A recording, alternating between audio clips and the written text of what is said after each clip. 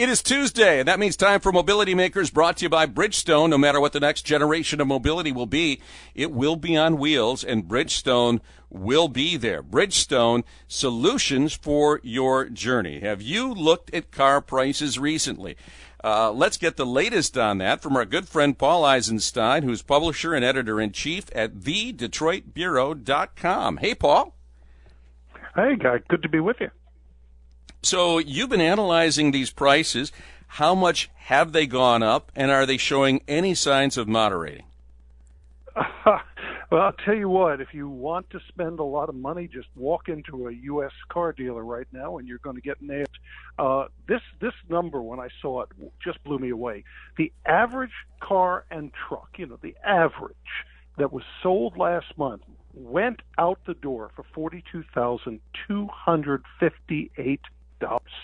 That was up almost $1,000 from just May and $2,500 from June of last year. And even worse, it's up about $6,000 from the beginning of 2020. Wow. So does that tell you that because of stimulus money or maybe savings, that people are getting it fully loaded? Or it's just the fact that there's such scarcity out there that the supply cannot keep up with the demand? The answer is yes. It's all of these. First of all, you remember that we had a long shutdown of the North American manufacturing network back last spring 2020. That led to shortages to begin with. That's complicated as the industry was trying to catch up by the shortage of computer chips. And that's been a major issue. A lot of plants are down, whether it's for a day, a week, a month. So that's complicated matter. We have lower inventory than we have seen perhaps since I started covering the auto industry 4 decades ago. It's quite crazy. So there's a lot of products you simply can't get without waiting for a month or 2 or 3 right now. The computer chip problem, raw material prices, those have gone up, so that's driving costs up. And then back to your point. People have been tending, not just in recent months, but the last several years, number one, moving from cars to more expensive light trucks, pickups, and SUVs, but they've also been loading their vehicles up with more and more new features. And that's not surprising, because remember that new car sales go out only to a very small percentage of the American public, and those people tend to be more affluent than we think, so they tend to be in the mood to load up when they can. Here's the bad thing, though, Guy. The run-up in prices of new cars has also driven used car prices to record levels.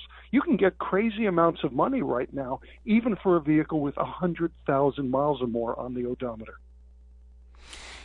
I got to ask you, there's a story out yesterday that Ford, because empty lots can be a real drag for these dealers, that they actually may consider shipping chipless cars and trucks that can't be sold off the lot, but at least it fills up, it makes the inventory look bigger, and at least people can see that there are cars and trucks in the pipeline, so it's kind of priming the pump. Good idea, and are dealers on board with that? I think some dealers will like having something on the lot. I think that the other hand, when you tell people, oh, that's just for show, we can't sell it to you, that may tick them off even more than if there were just a few cars on the lot. So I'm not sure it's a great idea. We have seen automakers also take off some components. GM on a couple of pickups eliminated some of the special fuel-saving technology, reducing mileage on some Silverado models by about a mile a gallon. We've seen some safety features. Now I'm talking the advanced driver assistance stuff, not your basic technology. But some of that has been left off on vehicles to get the vehicles out into showrooms. So you are seeing manufacturers do everything they can. Here's the flip side, though. Almost everybody agrees that the reality is that consumers are more willing to wait than we traditionally thought. The old rule was that if you didn't see it on the dealer's lot that day, you wouldn't buy, you'd go somewhere else. Well, we're finding a very high percentage of people are actually winding up waiting, placing orders for sometimes 2 to 3 month wait. And so that's a big thing. And by the way, as a result, we're seeing record profits. I believe it was AutoNation that just came in a couple days ago with triple their profits a year ago, and they just absolutely blew out the forecast from Wall Street. Yeah, it's going to be interesting where this shakes out. The demand is not going away, that's for sure, Paul. And I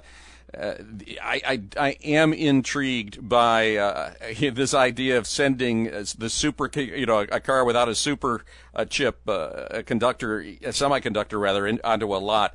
It was supposed to abate by August. It's showing no signs of that, and it's got to get fixed one way or another. We always appreciate our chats, Paul. Take care. We certainly look forward to the next time.